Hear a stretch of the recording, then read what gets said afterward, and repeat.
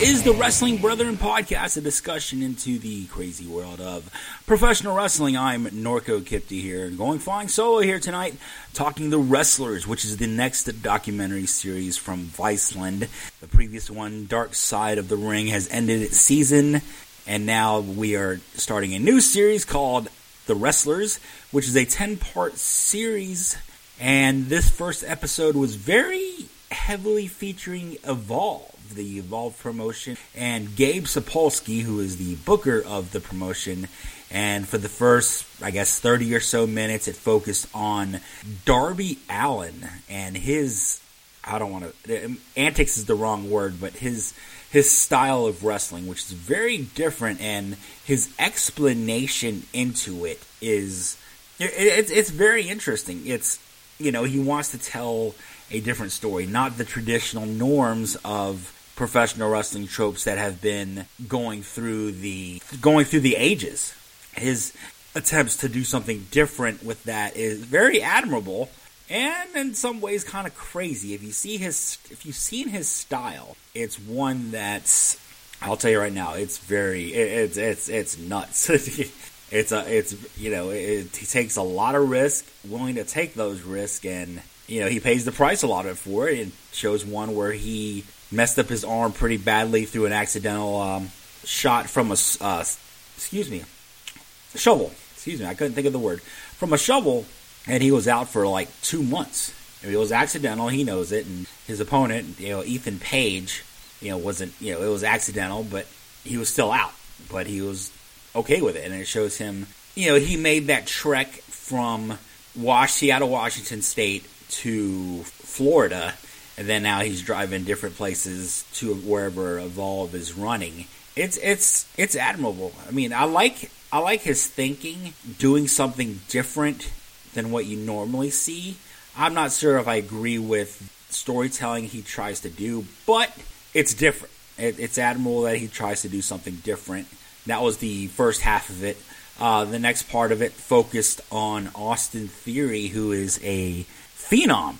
Basically a phenom from the WWA 4 school in Atlanta here, who, if you've known me, I've talked about it many times, how I believe it is one of the best schools in not just the state of Georgia, but in the country. It's something a place you want to go to.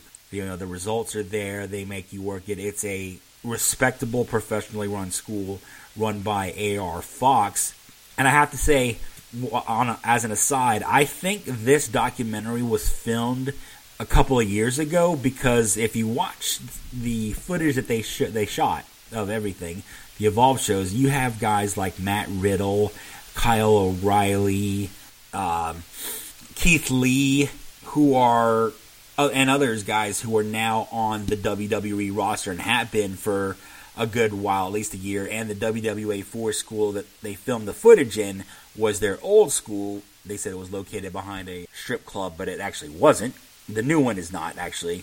This one's a industrial building. Because I've been to it. I can tell you that me and David McKinney, South Atlanta Wrestling, have been to a few of those shows at the new building, and it's different from their old building. It's different, but they still do the training.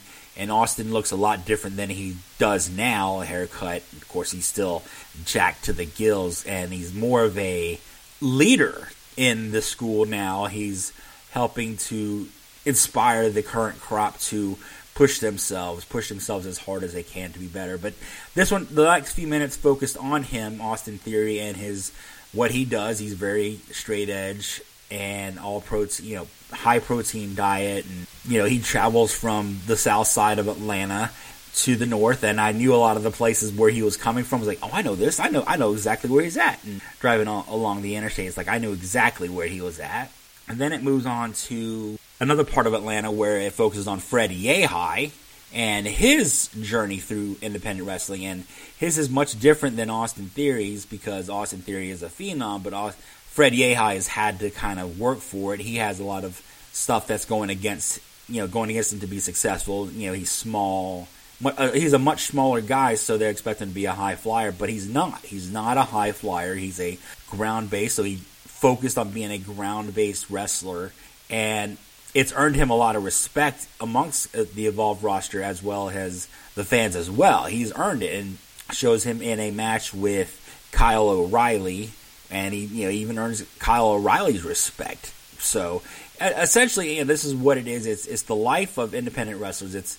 They're all very similar, but yet very different. Darby Allin, like I said, Darby Allin is. It seemed like when him and his brothers were hanging out doing things, because they did a bit where they were doing skating in the backyard. The loser had to take Mace to the face. It's very Jackass based. He seems to be a fan of Jackass because that's something that they would do. But again, like I said, I admire him because he tries to do something different. That's what he tries to do. I don't agree with his methods, being a little hardcore based, but that's his prerogative, that's his choice, and I respect that.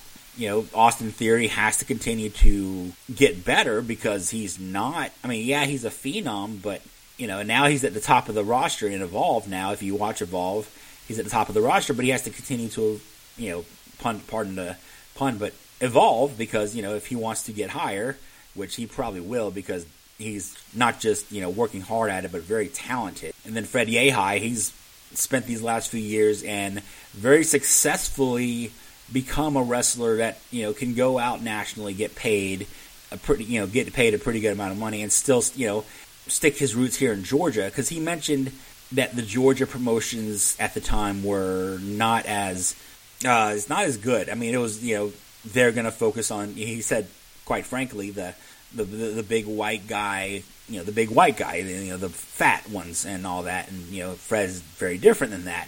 But now these, the promotions here in Georgia have changed in these last few years. And it's good because, he's featured here in Georgia, especially in action wrestling, because he's one of the top stars here. So it's very good.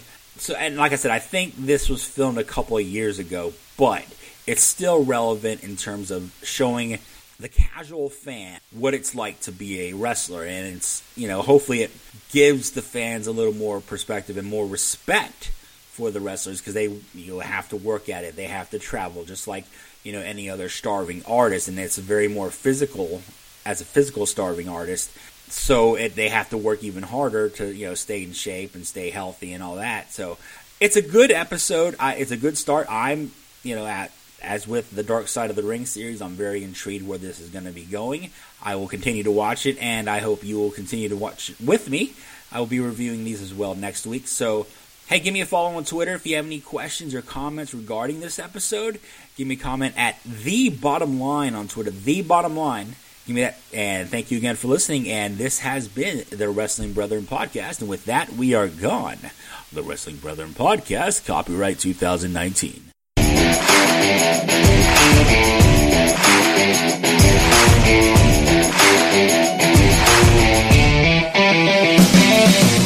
The Wrestling Brethren are not sponsored or endorsed by any products, shows, or services unless specifically stated. The views expressed by the hosts of the Wrestling Brethren are purely their own and do not represent the views of any guests, websites, sponsors, or affiliates. Some media used on the Wrestling Brethren podcast is the copyright of its respective owners, all rights reserved.